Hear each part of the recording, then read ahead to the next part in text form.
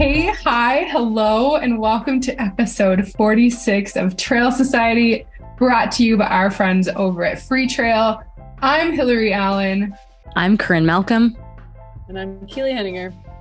And I'm doing the intro because we're interviewing our very own Corinne Malcolm today, so we thought it would be a little bit redundant to have her do the intro for her own episode. So hope you like it. But yeah, so to start things off, I think we always love to do this, is where we are at in the world, because Corinne, it's been a little bit of a saga lately. Where are you exactly? I am finally in a hotel room in London. It's after 11 p.m. local time. We tried to record last night while I was in Madeira at 11 p.m. local time and had some technology issues. And we kind of had our fingers crossed that we wouldn't have technology issues today. We don't. My internet seems to be working, so go us. But yeah, I'm currently in London. I fly when this comes out. I'll be hopefully just having landed in Seattle, back home. Oh, good. Yeah, I'm glad. Obviously, you're coming back from Madeira. That's what this whole meat and potatoes episode is about, interviewing you about your race. But yeah, before we get into that, we've got some business things to tend to. But Keely, what's the life update on your end? I took the MCAT. Thanks to all the fans who reached out and cheered me on. I don't know how I did. I'm not going to tell anybody how I did, but even if I did know, I wouldn't tell you. But you don't find out for a month. That's really evil. They're like, oh, here, take this test and then sit on it for a month and think about all the questions you got wrong. But no, it went as well as I think it did. And I feel like you just kind of have to have faith that you put in all you could. And now I'm kind of on the training horse again. So I got a nice celebratory run in the day after the test with no real agenda. And then I've kind of been on the training grind ever since. And so I've been starting to log some bigger weeks and have some other girlfriends local who are training for some big stuff too. So it's been really nice to have a squad lately. It's super nice. And it's finally changing seasons in Portland. So it's not always raining. It's only raining sometimes. And it's so nice. And Corinne, you're going to be so stoked to get home to this new weather. I'm so excited. Oh, amazing. Yeah, it was snowing here. I guess a little bit of a life update for me too. It's been a temperamental spring in Colorado, always as normal, but we've been having some freezing temps, which for someone who's delegated to the bike, it's been infuriating because I'm sick of being cold. But yeah, I have basically it's been a tumultuous 2 months of trying to figure out what's been going on. But I actually did have surgery last week on my ankle. Turns out falling a long ways off of a mountain does some pretty messed up things. And so kind of something that we knew was there kind of all along, but kind of had to do more of a deeper dive because it's kind of causing symptoms. And so trying to kind of get to the root of the problem, and the root of the problem was kind of mobility. So basically had a surgery to try to basically shave off some bone spurs and get rid of a bunch of scar tissue that was in my ankle to hopefully gain back some range of motion, which it literally brought me to tears last week that I was able to dorsiflex my ankle more than I have been able to in the past 5 years, a week after surgery. So what's the recovery like for that kind of surgery? Yeah, it's interesting. Basically the doctor wants me to move it right away. So I actually wasn't on crutches. I was to the first day because I had a nerve block and I couldn't feel my leg. So until that wears off. But he actually didn't want me in a boot, wanted me weight bearing, range of motion, that whole thing. And then kind of after I saw him less than a week after the surgery and kind of cleared me to bike and do that stuff. So basically let swelling and pain be my guide, but wants me to move it around. So I actually meet with him again this week. And he said return to run is probably within 2 to 3 weeks from surgery. So hopefully I'll super cool start that soon. But yeah, it's just the tricky thing with your feet, how, how it's there's a lot of swelling always. And, it's been a bit rough mentally. 7 surgeries in 5 years is not that fun. So here's to hoping. The last one. Yeah, I gave Hillary a pretty dire option after the surgery. So Let's not even go there. We're not. We don't worry. Don't worry. I'm just. I teased her. I teased her about it. We're not going to cut off Haley's foot. We're just going to keep both her feet. I'm really happy that you're up and moving on it, and that. Yeah, I was so happy when you texted me and said like that you have more range of motion now than you've had for 5 years. Like that is bonkers. Like so exciting. So, I mean, your body does some crazy things to compensate. And I mean, obviously I was doing pretty well with that impingement, but then it also causes other kind of issues. So hopefully avoiding those in the future. Yeah. I'm on it. Don't worry. Okay. I was going to say, I can't do it. Corrine. Yeah, I'm here. We have to give a shout out to one of our main sponsors who keeps this whole thing operational. Those are the folks over at AG1. I've been traveling for 10 days. I think I've slept some, and, living out of a hotel is just a different environment. And so I definitely had those travel packs of AG1 with me, just kind of as a thing that I would add to my afternoon to make sure I was, covering all my bases. While I was on the road, which is generally kind of where I lean into a product like AG1. And so again, if you would like to try out kind of like the super green drink all over the marketplace, you're going to go over to www.athleticgreens.com/trail society. And there with a free 1-year supply, or there with your first ever order, you can get a free 1-year supply of immune supporting vitamin D and 5 free travel packs. Again, it's over at athleticgreens.com/trail society. It's been a part of my routine at home, but it's been cool to take it on the road. And I think that is definitely something that I will continue to do as I travel later this summer. Yeah, it's going to be in my travel pack too. It's something that's so awesome. It just makes you feel so much better if you have that with you on the road. Yeah, I feel like you're covering your bases, and that is a good feeling. But can we talk about some exciting results? Mostly the world's team from the Lake Sonoma race.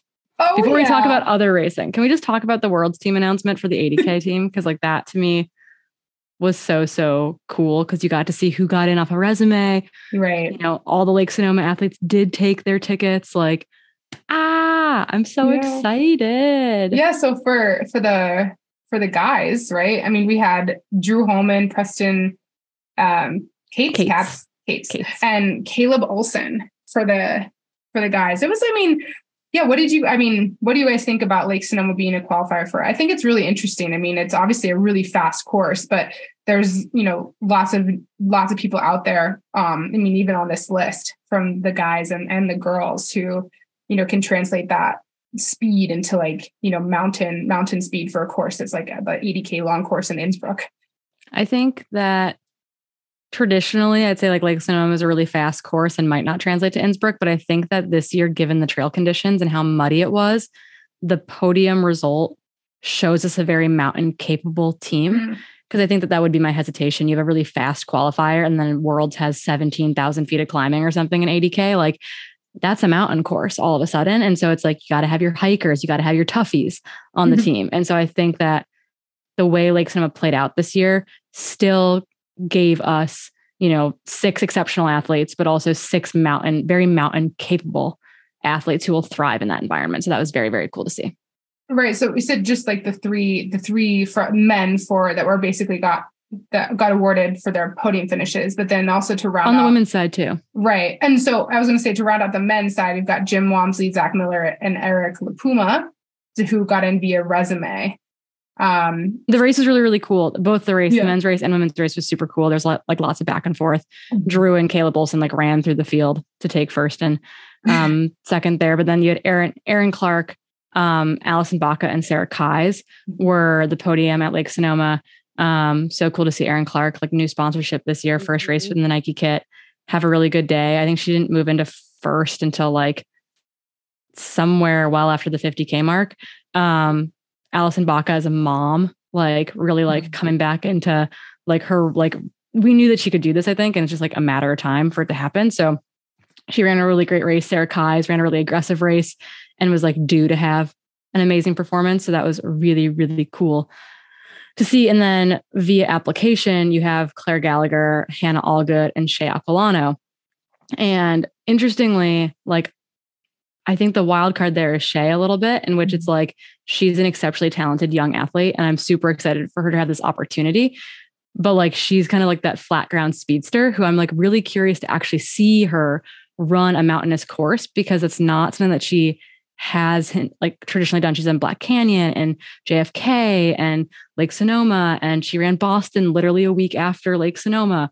And it's like well under 3 hours still. Like she's really, really good on flat surfaces. So I'm curious to see what that looks like. So, but also like a very mountain capable team with a ton of heavy hitters and people who have raced in Europe already, which is another big thing with Worlds, is that sometimes people have never raced internationally before going to that stage. And that's a big deal. It's a big difference traveling internationally for a race and like getting thrown into that kind of environment. Totally. Especially because like, you know, the like 80Ks, like, or sorry, the world teams, you're not necessarily going there a whole week before, right? You're kind of dealing with budgets and stuff. So you're not going there with too much time in advance to adjust.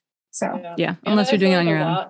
A lot of other countries too invest a lot more money into their teams, I think, and like actually train together. And so I feel like it's always a battle as well. Mm-hmm. Yeah. It's super cool. And then we should note that Adam Peterman, who was an auto qualifier with his win last year, is not returning to the team because he will be at Western States. So Drew not doing Western States to do Worlds, Adam Peterman not doing Worlds to do Western States. So I think that's kind of how it shook out in that regard. And I'm really excited to see Jim on this team too. I'm looking at both the men's and women's teams and I'm like, cool, these teams could like be in podium contention at Worlds, which is very exciting. Yeah. USA. I know, I can't wait. It's going to be great. And now the other race result we're going to talk about is the Madeira Island Ultra Trail race that just happened. And we're just going to cover the results from like the 115K. Right. The 115K. I'm saying like the title. There's a bunch of different races happening at the same time, which makes this event super awesome. But the main like ultra event there is the 115K, the crossing of the island. So I don't know how many of you watched it, but I was glued to the dots running across the island. And there's a strong international field. Obviously, this is a race that was on, the world tour, and now it's kind of still brings in a lot of international competition. And so on the men's side, the podium, we have Lambert Stinelli in just a 14:01 time. A good time. Yeah, it's pretty solid. I mean, then Benoit Durandal, just about 15 minutes after him, 14:13. And then Luis Fernandez, I have to give a shout out to him. He's the local Portuguese hero, 14:23. He started out blazing fast. He was literally on like course record pace in the first like 3 aid stations. Luis gave me like a personal tour of the island of the course when I was there. So he's awesome. And I was really glad to see him do a really good race there. I think he'll be at Worlds representing Portugal. Super cool. Yeah. And then the ladies. So Manon Bohard, I don't know how to say her last name, but this French woman from Hoka, 15:48, just under the 15:49 mark. She was leading all day. She had a pretty solid race. It's a really good time. It looked like you guys had amazing weather out there. Not too cold, not too hot, and like clear. Louisa Bueller, 16:40. And then Lucy Jasmine was 16:47. Those two had a battle. Like it was actually Lucy was in second place for a lot, and then Louisa kind of took her at the end. Like in the last couple miles. Yeah. I remember when I ran it, Katerina was second, and she literally got past, like blazing past her, this Swiss woman, I forget her name, like 50 meters before the finishing chute. And Katerina was like in second place all day. And I remember her, like, she said to me at the finishing line, like in her head, she's like, she must be running the 80K. Or like, I was like, oh. No. So what happens? That's brutal. And it's confusing too out there because you merge with the 60K and then you merge with the 40K. And then the 85K starts to catch you pending on the field. Mm-hmm. So like the 85K men start to catch you on the big climb out of Curall somewhere in there generally. And then, or like across the top there. And then the women, like Kelly Wolf ran it last year and ran a great race. And so she passed me around like probably the 85, 90K mark. And I was like, wow, she's running. I am like kind of sauntering down this hill and she is running. And so you don't know, like, it gets more confusing because you really don't know unless you can remember like seeing this person earlier, if they're in your race or not. And if their bib is on their front or their back, like you might not ever see it. And so it's like, I intentionally at one point last year, like pulled my bib around to my front because I didn't want the woman to see my bib when I ran by her, because I knew she was a 115K runner and I didn't want her to know that I was. And so I like pulled my bib around so she couldn't see it instead of having it on my back. So it's like the race gets weird. Yeah. The race gets super weird. And then Manon's dad, I don't know if you saw this, Manon's dad, Patrick Bohard, he's like in his 60s, I think he's 60. He was in the top 10 for the men. Oh my gosh. Yeah. And there was a long time where I didn't know if Patrick was her dad or her husband, which is like, I don't know. Like she looks really, really young. She's like our age. And he like, I don't know, like looks like a fit older guy, but I had no idea that like, that was her dad. I was like, amazing. I don't know, a relative. But yeah, so they were both like, they both raced. He ended up finishing 9th, I think, in the men's field. Like just what a badass family. Wow. That is pretty good. Yeah. So we did a pretty good condition. So I think the last shout out we have to give, we were like watching Boston from Madeira, all of us cheering on, because, you know, there's 4 of us with Adidas Terex. We're cheering on our teammate, Danny Moreno, Subhub co-host. And she was going for an Olympic qualifying, or Olympic trials qualifying time. And she was on pace for so long. And then like 2:34 pace. Like, man. She had a fueling mishap. And she said that it's kind of wild that like once you realize that goal like has slipped through your fingers, like the how quickly the energy leaves your body. She was like, I was just empty all of a sudden. So yeah, she finished in like just under 2:39, 2:38 and change. Which is like, I mean, she was like probably like 90 seconds off of the Olympic trials time. So on a hard course, huge props. Marathon debut too, like amazing. Just brutal. Go Danny, we love you. Woohoo! Check out the Subhub podcast. Like, let's talk some news. Keely, I know that you sent this to me. I was kind of secretly in the know about this policy for a long time, but it finally got announced this week. It's a new UTMB policy. I was tangential. I was not part of the women's group that worked on this, which was led by Caitlin Gerbin and Esther Sislig. I don't know how you say her last name. Hungarian athlete, but lives in Hong Kong. She had a great UTMB last year. She's a mom. They've been working with Sophie Powers and UTMB. Sophie, again, she races. Oh my goodness. I should know this. I just read an article about it, that we're going to publish on the Free Trail website in like a week. But they essentially, they were trying to be more inclusive. Initially it started as like for mothers in particular. It was about pregnancy. It was about a pregnancy deferral. It was about kind of making that a big deal, but it grew into much more than that to represent the community, in which it's really a parent focused policy. So it just got announced on April 20th. And that is going to look like essentially people who are eligible for the policy are going to be athletes that are pregnant, partners with pregnant, partners of pregnant people. So that opens it up to our male athletes as well. Or an athlete who's not carrying the child in the relationship. And then athletes who are adopting or doing surrogacy. So basically, if you're going to become a parent, recognizing that those are all time intensive, physically intensive, financially intensive times in people's lives. So I think it's really cool that the group like work on it actually expanded it beyond mothers to be more community inclusive. And then Corrine, do you know if this is like the first company to do this kind of a policy? This broadly, but Western states has had a pregnancy policy in place for years now. Do they include partners of pregnant people too? No. So that's the big difference here is that this is more expansive. Most of the other things are very like mother oriented, female oriented, versus this is much more inclusive of like different relationships, different ways to become a parent or to be a parent, which I think is really important because that like represents our whole community. But essentially they are like approaching it a couple different ways. So lottery races versus non-lottery races. And this goes beyond just like the UTMB finale. This is like the UTMB series. So races that require lottery, things like Lavaredo, Eiger, the UTMB finale, those races are all lottery based. And so for lottery races, they'll provide a full refund and then give them priority entry, which is valid for 5 years.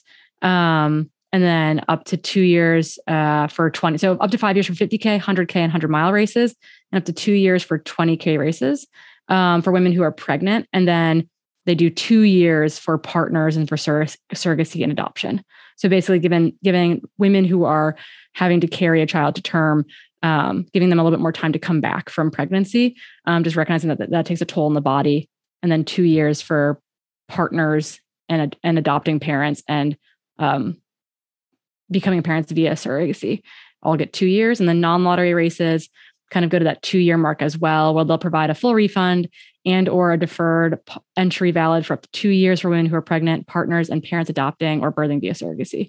So that means that you're not like out $500 and out, like having to requalify really, really efficiently type of thing. The other piece of that though, is that for events that require a valid UTMB index, they are saying right now that athletes must ensure that their index is valid at the time they choose to participate in the race, which is like the Western States policy that I think is getting a little bit of flack too, in which it's like, to be eligible for a sponsor spot or for a lottery spot, you have to have run a qualifier within the designated time window, which is like somewhat inflexible for women if they're trying to I don't want to say rush back into an edition, because everyone's timeline is different. What I might find is rushing is someone's totally normal timeline, but that having to have the UTMB index or this qualifier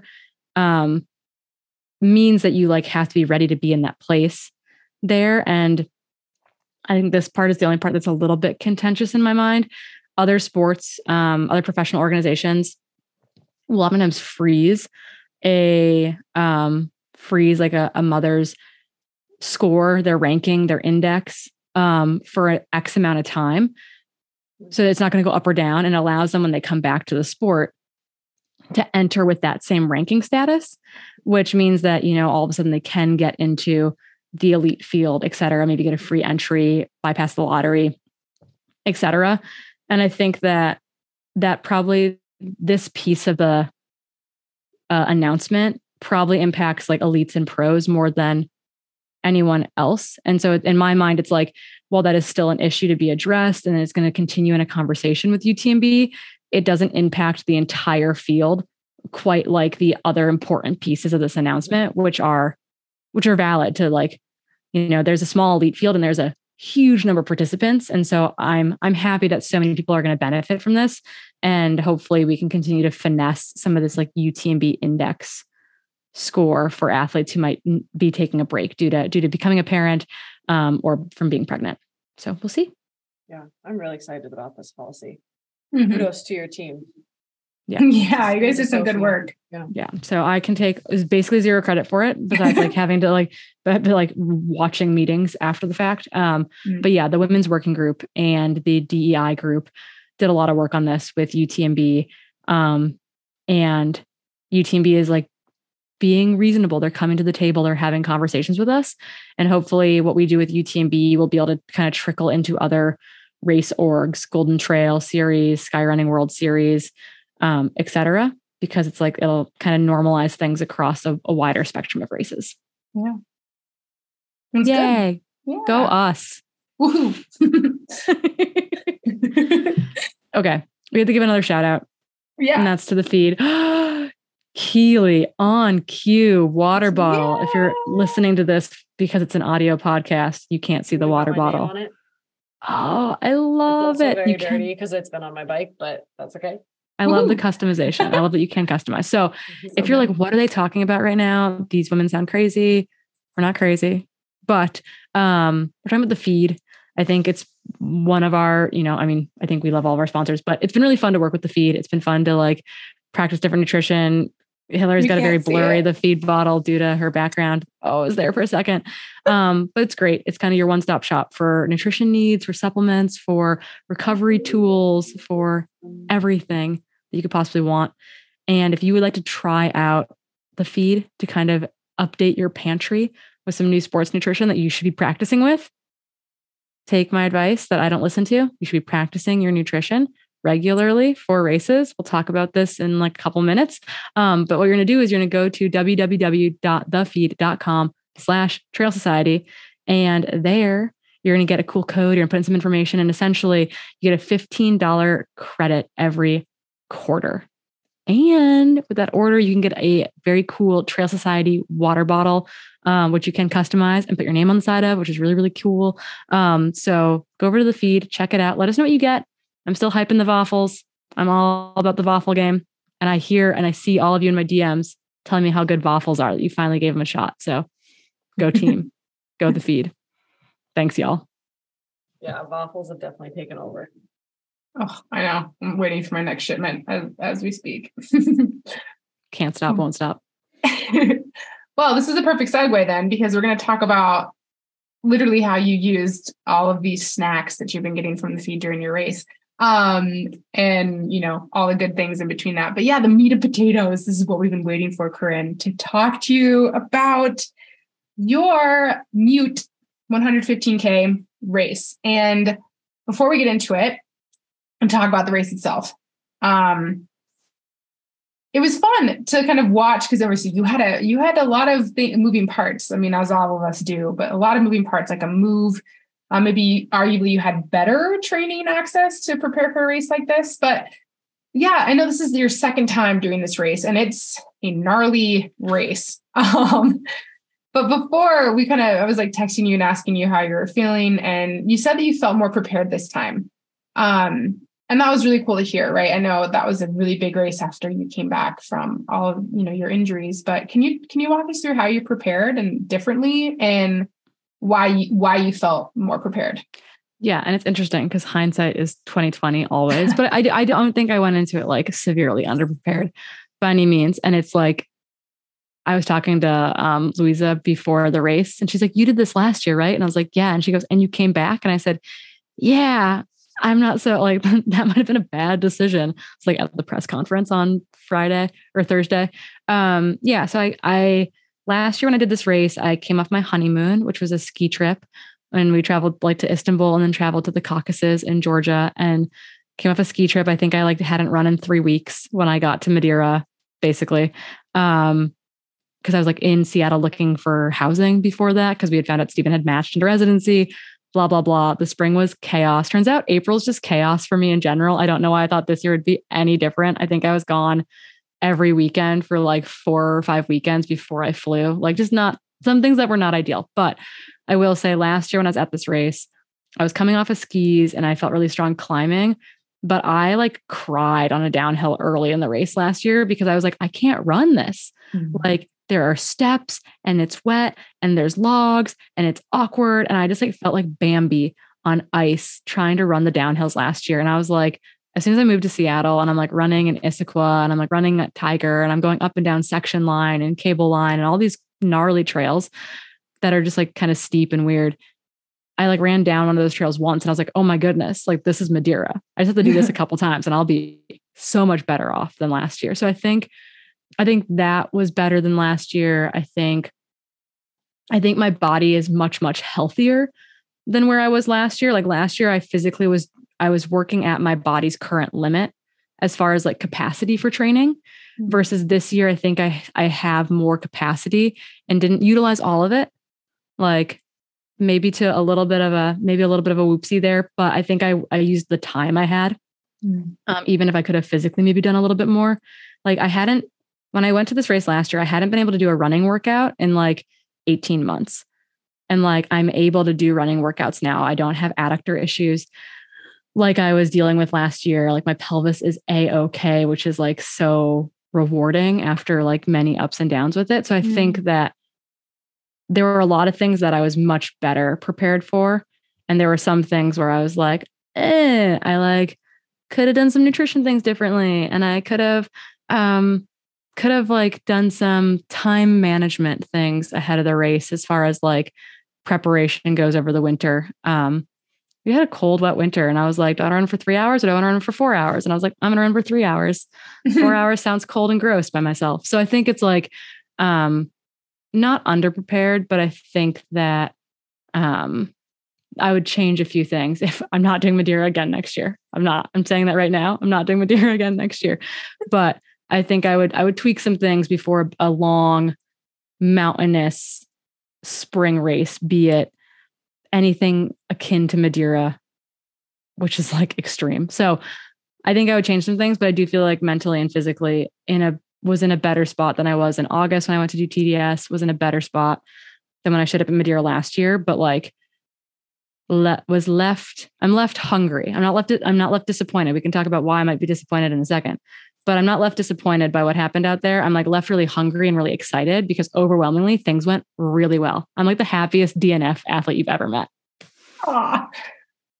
Well, hey, I mean, I guess it's a spoiler alert, but if you were watching the live stream and Corrine, you should have already known what happened for your race. So I know it's like, I want to talk about your day. And maybe y'all don't know the course like we do, but I know like where you dropped like these climbs that can just like eat you alive. Oh my goodness. But you probably didn't have the day that you expected out there, right? Mm-hmm. So can you tell us how your race played out? And I know that this is a long question, so take it as you will. Yeah, no. So, it was interesting because initially when I knew I was doing Madeira, I was supposed to have 3 other female teammates doing Madeira: Abby Hall, Ruth Croft, and Ingvild Casperson. And that scared the ever loving shit out of me. Because I was like, cool, not only do I have to race a bunch of other badass European women, but I've got to race 3 of my teammates. Like, come on, I can't catch a break. They're all so talented. And then it turned out that it was just going to be Abby and I, and felt good going in. Knowing that Abby was going in with like, probably, going in for the win, going in for a very kind of like firm time goal in mind. And I was very much being like, I want to run faster than last year. That was my goal. My goal was to run faster than last year. And I thought that was very reasonable with fitness and with like knowing the course a little bit and with being able to run downhill this year until I couldn't, which is not a spoiler because we're going to talk about it here in a second. But I did. I set out to do those things and actually was doing them. Like I was coming into aid stations ahead of all my times from last year. I was like slowly, taking 5 to 15 minutes off like crew section to crew section, which was going to set me up ideally for like, I ran 18 and a half hours in 2022. And my goal this year was to run like 17 to 17:30, which I thought was like reasonable and practical and was setting up to do that. But this race starts at midnight, which is horrible. It's awful. Midnight starts. Keely, you've done La Vereda. That's a midnight start, right? 11 p.m. 11 p.m. Yeah, it's very close to midnight. I think it's 11 or 10. Yeah, it sucks. It's awful. Like the midnight start is like, it's wild. It's great because you sleep really well. And like that night, like once you finish, but it's like, I slept horrible the night, like the second night, but then the first night was good, but it's, so I was like taking time off on these sections. Our brand new team manager was crewing me. She's like never crewed an ultra before. That was like a whole, like kind of exciting, but like, I knew I was the only person there probably that could be like, okay, yeah, you can crew me. Like, we're going to get like, you're going to be fine. Like, I trust you. You're going to be fine. But, for Petter or for Abby or for Hugo, that probably wouldn't have been as good of an option. I'm a little bit lower key in that sense, I think. But yeah, was moving actually pretty well as far as all things considered go. We had much better visibility this year than last year. So it wasn't like running by braille in the fields up high. And like we called them the scary trees because you're just like in the fog in these trees and it's all kind of creepy. But we like things were moving really well through even,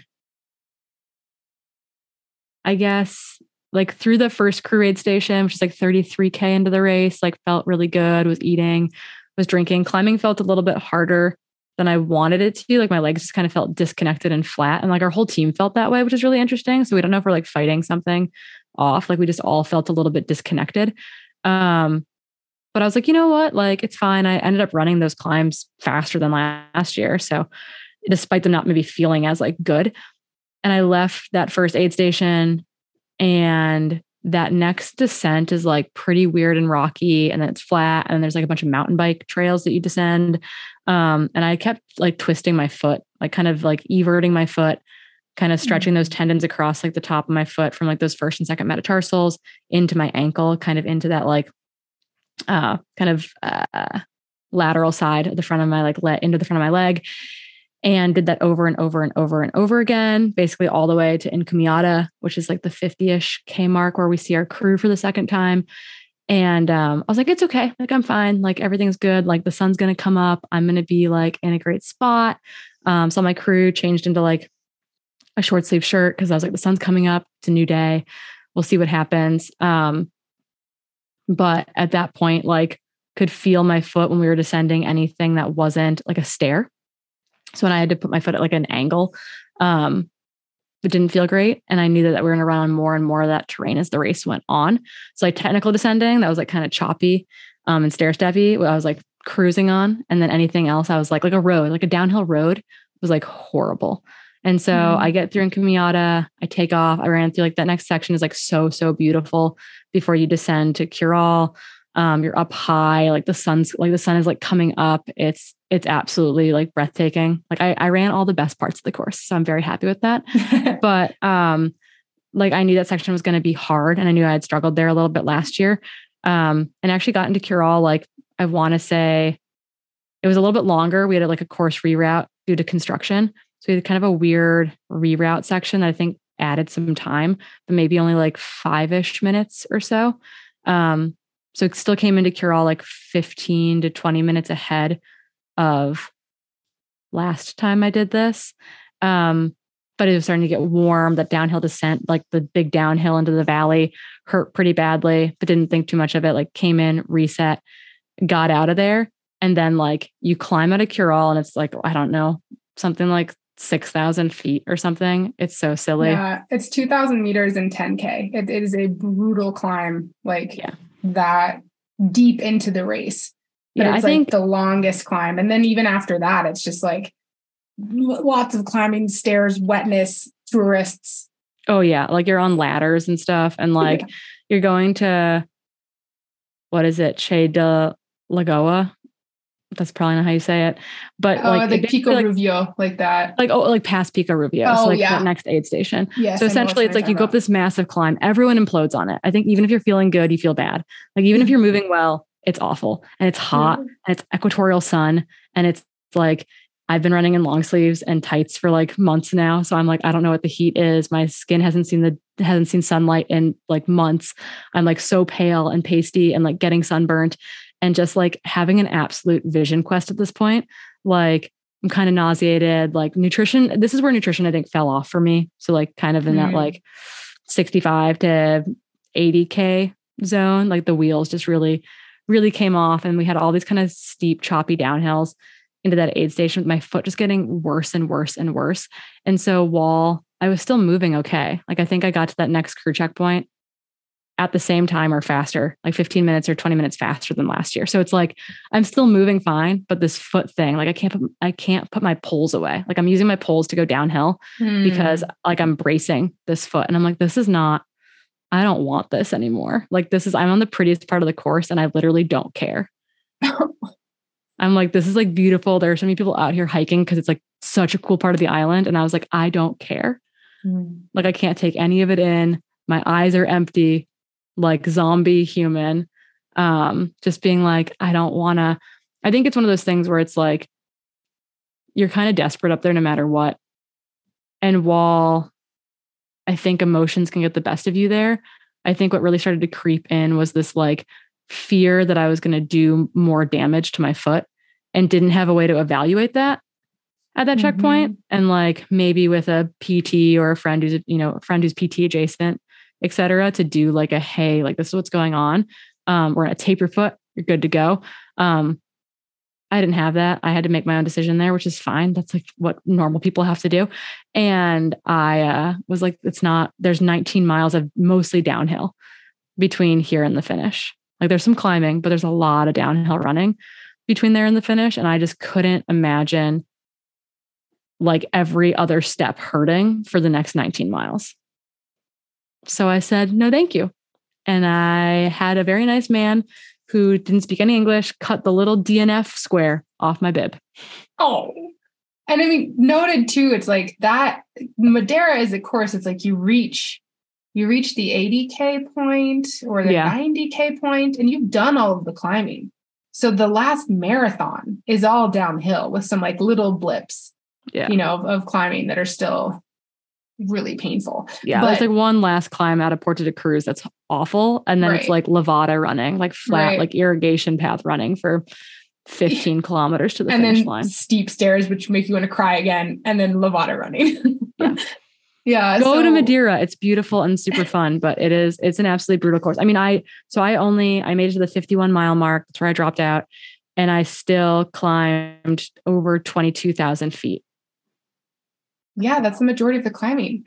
So it's like, I got what I needed out of it. And I want to, like, that's kind of how I was like, oh, like I'm the happiest DNF person you've ever met, because it's like what my goal was to run faster than last year. Mm-hmm. And the only reason to finish where I dropped out was to like protect my ego and like protect, that like that mental piece of the puzzle of like the I can do it thing. But I didn't need to prove to myself that I could do it. And I have other races on the horizon, like other start lines that I really want to get to. Mm-hmm. And the idea of like messing up my foot and like being in a boot or on crutches or out for the season or out for a month or whatever it was, like that to me wasn't worth it, Mm-hmm.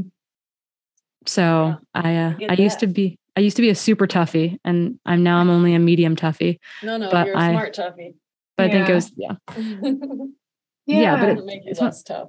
It's one of those things though too, where I legit like the next day, a lot of people grapple with like did I make the right call decision, right? Like the next day you're like, should I have dropped out? Should I not have dropped out? And I was like, totally, like knowing that I was completely at peace with it, I think is a pretty good indicator that it was like 100% the right call for the day. Yeah. And I mean, we've talked about this. We've talked about this theme, extensively. All of us have, unfortunately, fortunately had to make this call. Right. And I think it's exactly what Keely said. It's not that, you're smart, you're wise to do it. It doesn't make you more or less tough. But I think it's really important for us to talk about it, whether or not there's a stigma or not, to talk about a DNF. And you already touched on it a little bit, but I'm wondering, like, because it is hard to separate that in real time when you're dealing with like the emotional stresses, obviously, of like kind of in a bonk and like not feeling good. Like, what are some things that you go through like mentally to kind of decide if it's actually like a good decision and not an emotional one? Because this is something that I've had to do as well. Like, strategies you can kind of tell yourself. And I have like a hard stop one. Like, is there a potential to do physical damage? And that's like an absolute, like, pull the plug, right? But it can be, there's like a fine line. So I'm wondering if you have any, how did you come to this conclusion? Are any like steps? Yeah, you have to ask yourself, like, is the pain I'm feeling like normal? Is it just normal ultra running pain because you've been running for a long time and you haven't slept and everything feels bad? Or is it pain? And I think that's going to be different for everyone. And having been a person who's had a major, like, catastrophic injury in the sport, I think I'm probably a little bit more sensitive to that than other people. I think the three of us are all probably pretty sensitive to it, given like our own personal injury histories of being like a hard stop on like, if there's a question that this is going to cause that I'm causing damage, to structurally beyond like having DOMS on Monday. Like I'll take some delayed onset muscle soreness, like hand me DOMS. I'm fine with that. But it's the like, okay, like this is a tendinopathy, or this is a bone, like a bone contusion, a bone inflammation, a stress reaction in the making. Like that was my worry, was that I was going to like have a metatarsal injury in the making, and like knowing that I want to be on a start line running 100-miler in July. And so I think that there are like those hard stops, the injury piece. And then I think it's also like, where are you in your season?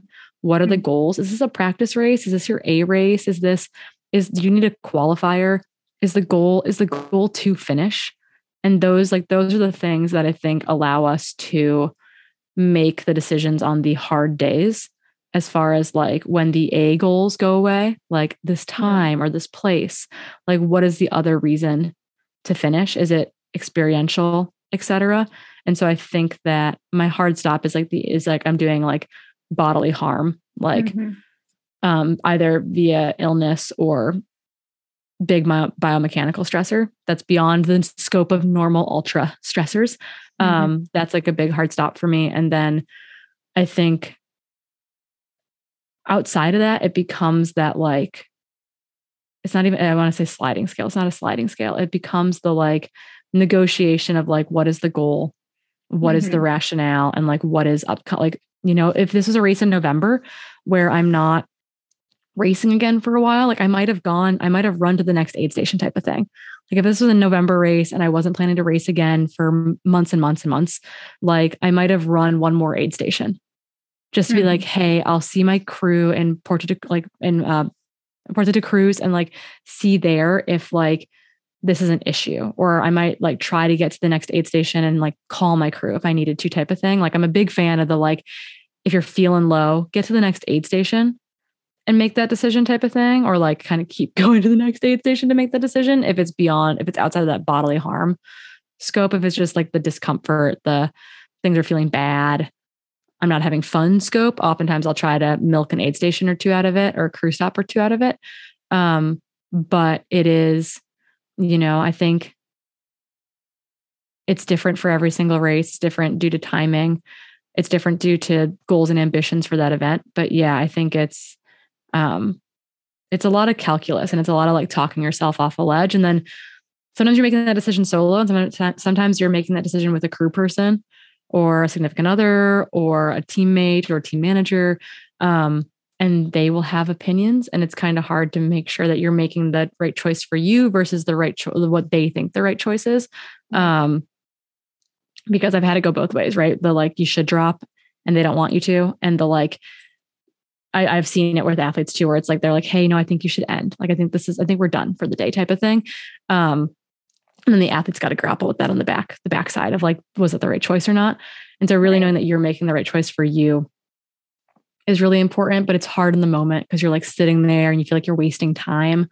And then you've been there for 30 minutes and you're like, why am I still here? I've just burned 30 minutes and I still haven't made this decision. So it's like, it's hard and it's emotional, but I think you can add some like practical things and like the rational, you got to keep your rational brain intact, even if you haven't slept for 24 hours. Yeah. I mean, which is hard, but I think that's, right. It's important to obviously have these conversations with your crew, but then, and also like have that clear line of, okay, this is something that I will not go past. But I mean, you touched on it briefly. I think my main follow-up question too, and I got to talk to you yesterday. So, and you were, you were very, optimistic and happy, and you seem to be doing quite well. In fact, you made that comment, and even just like reading, your posts afterwards, right? Like, cause sometimes, like after you do it, you're like, oh crap, like I should have done this. Like, why did I quit? Like you wish that you would have kept going, or, you're confident, like, in the decision that you made. So like, what are some strategies you cope with this, like big, ugly DNF, whatever. I think it's actually how you frame it, right? Like if you own your decision, you're like, this is this decision I made, like, choosing to be comfortable with it, even if you, just decide to slog it out. Cause sometimes that can feel just as painful or and have a day that's like less than desirable, right? You slog it out and you just have a hard day. That's not any easier, I think. And I'll be completely honest, like I went to the award ceremony with Abby because they award the top 10 and went there to support her. And, part of me was like, I saw the women that were up there and like I ran with a lot of them. Like I was running, with or ahead of many of them when I dropped. And I was just like, oh man, like I guess I could have shuffled it in for a top 10. Like I would have gotten flowers. Like that would have been cool. And then I was like, is that the point? Like, is that worth it? Like that's probably not that wasn't my end goal. Right. So I think that, it's easy to worry about others' expectations for your decision. Like people are going to think less of me. They're going to judge me for DNFing. I think that's why a lot of people beat themselves up. It's actually not how you feel about the DNF. You let what you think other people feel about your DNF influence how you feel about it, which sounds probably really redundant, but I think that's like why a lot of people struggle. It's not so much how you actually feel about it. You're letting other people tell you how to feel about it, or you think that's how they feel about you. And so you're going to place that judgment on yourself. So I think that, it's kind of, there's that, whatever that dorky saying is, that's like, it's not about, what is it? It's like it's about adversity or having a bad time or something, in which it's like, it's not about adversity. It's about like how like, it's about how you show up to the adversity. It's about like what choice you make and how you're going to like feel about your decision. Like you get to choose how you feel about it. And I've chosen to feel like very good about it. And so that is the take home there, I think, versus, I could beat myself up about it. And that just like isn't worth my time. I love that.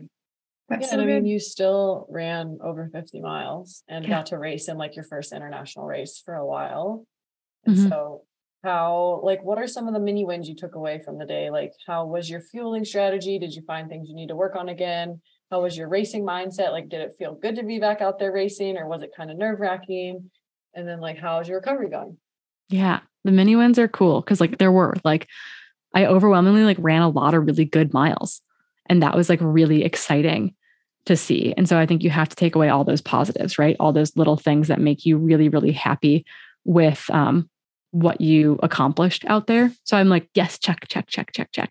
Nutrition. I kind of alluded to this early. I feel like I kind of botched my nutrition. Not so much that I didn't eat, because I did. I actually got pretty good calories in, but I was super hesitant about every single calorie I took in, not from the like not wanting to eat calories standpoint, but from the like, I hadn't practiced with with food well on runs. And I had brought things that I wasn't going to eat during the race on a lot of runs. I didn't do a lot of runs over 3 hours.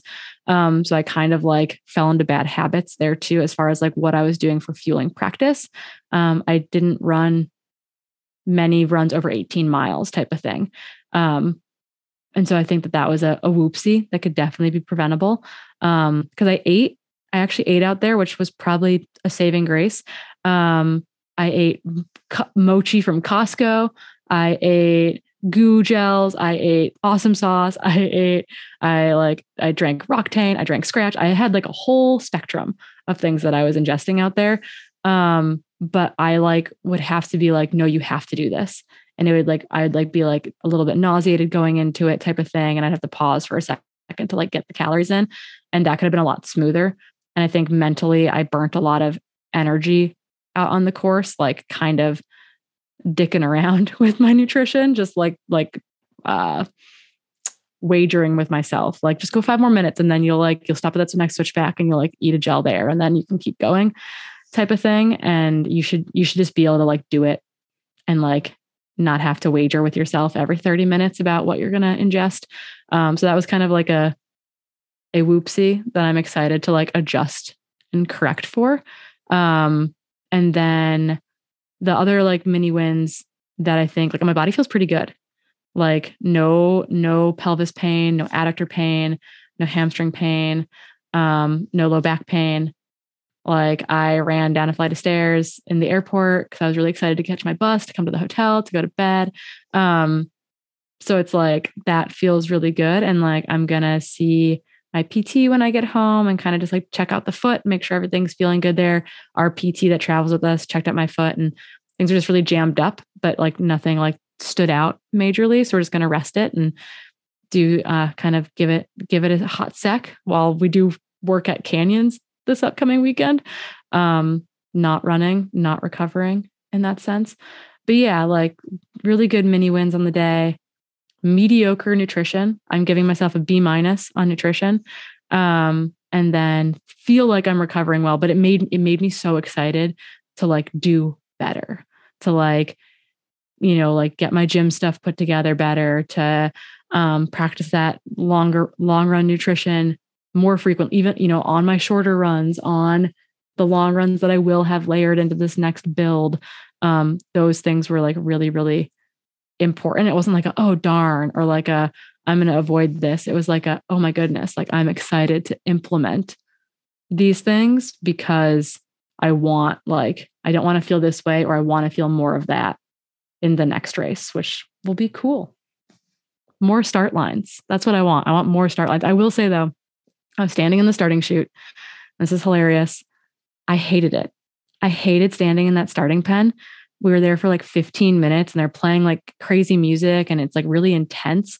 And I was like, I can't wait for us to be 30K into the race and where everyone is just like way calmer and like you're still racing, like you're still kind of in battle, you know, but it's not, the energy is like we're all suffering type of thing versus like I'm going to out hike you on this uphill in the first kilometer of the race. Like I hated being in that starting chute and like I didn't like it. And I was like, oh my God, I don't like this right now. And I was like, I hope I like it when the gun goes off. And like, as we rolled into it, I felt better and better and better. But oh my goodness, like I had a moment in this, like in the starting chute with, 1,000 runners where I was like, nope, don't like this one bit. So that was interesting, just like being back in that environment. And I think that just speaks to the fact that like, I haven't gotten to race a whole lot in the last 3 years. Yeah. So, practice. I'm going to do a local race, I think, in June to prep for my next one type of thing. Nice. Yeah. And the European start lines are so intimidating. Yeah, they are. You're like, well, if I trip, I'm going to get trampled to death. So I better be like, okay, sprinting out the gate as well. Mm-hmm. Yeah. But I will say one thing that I noticed, and Abby noticed this too, we were talking about it today, was that everyone is really nice. Like we like turn onto our first Levada and there's like a crack like 7 feet into this Levada and I stepped on it and my heel got stuck and it pulled my shoe off. And like the dude who's running next to me stopped and was like, are you good? And I'm like, I'm good. I just have to tie my shoe. Like, I'll see you in a bit. I like was messing with my pole. I like couldn't get it to unclip at one point. And I kind of just like, I like swore to myself in the woods. Like I stopped and swore as I was like trying to get it unclipped. And the guy that was running right in front of me was like, are you good? I'm like, oh yeah, no, I'm good. I'm just like having a technical issue. And it felt like there was a lot of that out there. Like I was in this train of guys going down this technical descent and like one of the guys behind me slipped and fell. And like, we were all like, you're good. Okay. And like, it was just, I think, and Abby experienced that too, like being caught by women later in the race, but also like interacting with like men and women throughout the race. I thought that was really, for feeling so intense, it feels like you're all going into battle together versus into battle against one another. And it was just like, that was a good reminder that like these people are out there with you, not like against you. And it was just cool to be like to have a lot of instances out there where like people like, we're like, you're okay. And I'm like, I'm good. Like, I'm just stopping on the switchback to eat a gel. I'm going to be fine. I'll see you. Maybe I'll see you in a couple minutes. Next time your goal should be to not have to stop to eat a gel. Yeah. Oh, that's a big time goal. I'm going to be running and eating at the same time. To be fair, like at Western states, that would always start to happen to me like after like the 85 mile mark or something. That shouldn't be happening to me at like kilometer 50 type of thing. You're allowed to have to stop to eat a gel at mile 92 of Western states, but yeah, you shouldn't be so nauseous at kilometer 60 of a race that you have to physically come to a halt in order to eat food. So yeah, add it to my goal list, guys. We're going to do it. This is good. Yeah. Well, actually Corrine, you talked about it a little bit, but I guess it's like your next plans. I guess that's like that's the only other question I have for you. Like what? Cool. You mentioned it a little bit. Yeah. Well, I don't think I'm maimed. I think I dropped out before I could physically do too much bodily harm. So I do have goals on the horizon. The next like big goal is getting to the Cascade Crest start line in my backyard in July. So running 100-mile in my backyard with the real focus of like using it as a prep race for UTMB for 2024, like really go in with like a hard and fast goal and like approach it with like a ton of intentionality, which is not my racing style. I'm like a calm, cool, collected, we'll see what happens racer. And I can't always do that at huge races. So I'm going to use Cascade Crest as a way to like practice I'm calling it aggressive racing style. I don't think it's actually like aggressive to other humans. It's mostly just like a more strategic, intentional racing style is the goal for Cascade Crest. And then I'll do a UTMB qualifier in September in Europe. So yeah, I've got some big, cool race goals on the horizon, but maybe some low-key local start lines, just because I'm like very rusty at racing as well. Love it. Come into a local race near you. It'll be nice to have Cascade Crest as your 100 for the summer too. So you can like take your car and all your stuff and like It's just so not stressful to be local. I think I can sleep in my bed the night before the race. That's so nice. That's wonderful. That is amazing. Yeah. Getting crazy, team. Should we Society Slam? Yeah, and we have a new sponsor, which Corrine, you can talk about. Because you have personal experience. I mean, Keely, obviously you do too. But I'm just thinking fresh off the racing overnight. Yeah, totally. Darkness. I haven't run in the dark in a while, and sure did ran in the dark for a long time on a Saturday. This gives you a hint to what our sponsor is. Yeah. You guys have heard Petzl. Petzl is our Society Slam sponsor, shining a light on the community. That is a tagline that I did not get approval to use, and I'm so excited about it. But we love getting to work with Petzl. They sent us the new Petzl Now RL, which is insane. There are actually a lot of them on the start line. That was their recommended headlamp for the 115K. It's kind of a upgraded version of the old Petzl Now, which I've frequently started to use as like a waist light when it's really foggy or rainy out. So it's got a blinky light in back, et cetera. It's super, super bright. I didn't have a spare battery for it. And so I didn't want to like risk it on a brand new race. So I used the ICO Core, which is another really great Petzl headlamp for the race. But we love headlamps. If you're racing a long 100, if you're like some of my athletes who have like Cocodona coming up, like lights are so, so, so important. And I've been really, really impressed with everything Petzl has sent our way. I feel like when all of a sudden, without being sponsored previous to now, all of my headlamps are Petzls. I carried a Petzl Now, I carried a Petzl ICO Core, and I carried a Petzl Bindi on me during the race. I carried 3 different Petzl headlamps. So what we say to that is that you should go out to your local retailer and pick up a Petzl headlamp today so that your trails will also be illuminated with all the lumens. Actually, funny story. At one point during the race, I defined a new term and I called it lumen hunger. And it's where you wanted more lumens. And it's because like you'd gotten used to someone running behind you. So the trail was a little bit brighter, or running right next to someone, the trail was brighter, and then they'd go away and the trail would be dimmer. And you'd like have this like kind of panicky hunger for more lumen. And so if you run with the Petzl Now RL, you can have 1,500 lumens. So that's my advice. Try it out. Let us know what you think. I used it to fix our oven vent the other day. We had no light because I had to turn off the power to fix, the vent, and it worked great. So I love most that. Likely we'll use it for Western States, but I haven't tried it on a proper trail run yet because it's getting so light out that I know run in the dark. So it's super comfortable. I would 100% recommend it as your finishing up Western States headlamp. Nice. We'll give it a try. Who's got a slam? Who wants to slam? Hillary, you want to slam first? You slam first. I have a slam. It's because there's been some awesome DMs coming our way on our Trail Society Instagram. So if you haven't given us a follow, please go give us a follow. We post all of our episodes there. Also some cool info. You can send us your DMs there. So trail.society on Instagram. But I have a personal one. Was out on a hike, as I'm doing now, testing out my ankle. And I had this wonderful interaction with this man and his daughter, and they recognized me on the trail. And she listens to our podcast, and she got her dad to start listening to it. So they've been really, really loving it lately. I think it's relatively new, but just it's out there in the world. So that was wonderful. So, I mean, we like DMs, but also the personal things, or, talking to people in person is a thing. And I appreciate it. I love it. Keely, do you have one? I have kind of a combo one. Mine's a little, it's around Lauren Fleshman's book. So cool.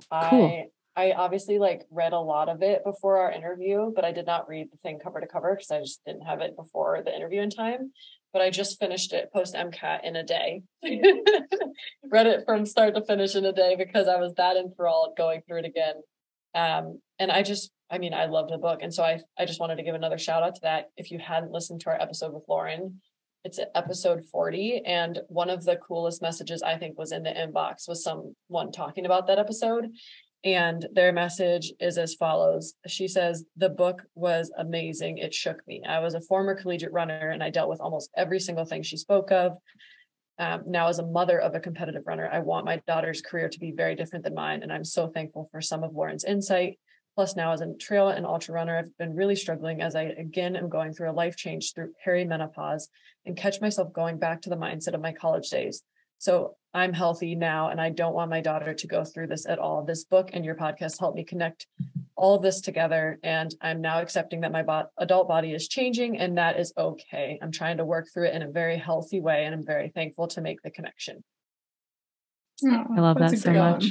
I think Lauren's book, it obviously highlights a lot of the negative sides that Lauren experienced as a high school collegiate runner. However, I do think it's just a very important message. And I think, again, kind of to Jessica's point, can be kind of portrayed across all journeys of a woman's life as they go through navigating differences in their body, differences in hormones. And yeah, check out episode 40 if you missed it. And thanks for the note. I love that so much. We had someone write in about, we talked on the getting sick episode, which is like so ironic that like we legit recorded that episode, you guys, on that Friday. And then I woke up Saturday night sick. Like, and I was like, I'm traveling to Madeira in 6 days. Like, what the heck? So I tried not to panic. I tried to take my own advice, but someone wrote in saying that they're looking for some of the data that we were talking about, and we'll link the article that I wrote for I Run Far in the show notes. I'll send that over so that can get linked up. But essentially they've got a pal who's injured and stressing a lot, maybe doing too much cross training, and not getting enough recovery in. And they're hoping that these numbers will help their friend feel better about giving their body the appropriate amount of rest without this fear of losing fitness. And that fear is so, so, so real. And so I wrote a fact or fiction piece for I Run Far a while back that covered the kind of like the needing to take time off. And like, would you actually detrain in that time period? And there's some really good data there as far as like, you can actually take a lot of time off, like pretty seriously off. And like the things that you lose are like neuromuscular and blood plasma volume. And you get those things back really, really quickly. I promise. So for the individual looking for that, or if you are looking for that information, we'll link that article in our show notes. So go check it out. Some myth busting over on a fact or fiction piece for you. I think that's it. I think we did it. Yay. Yay. Thanks all for listening to me ramble about Madeira and my sleep deprived state. It's now after midnight here in London, but I can't wait to be back stateside and talk to you all more soon. And until next time, we'll see you out on the trails.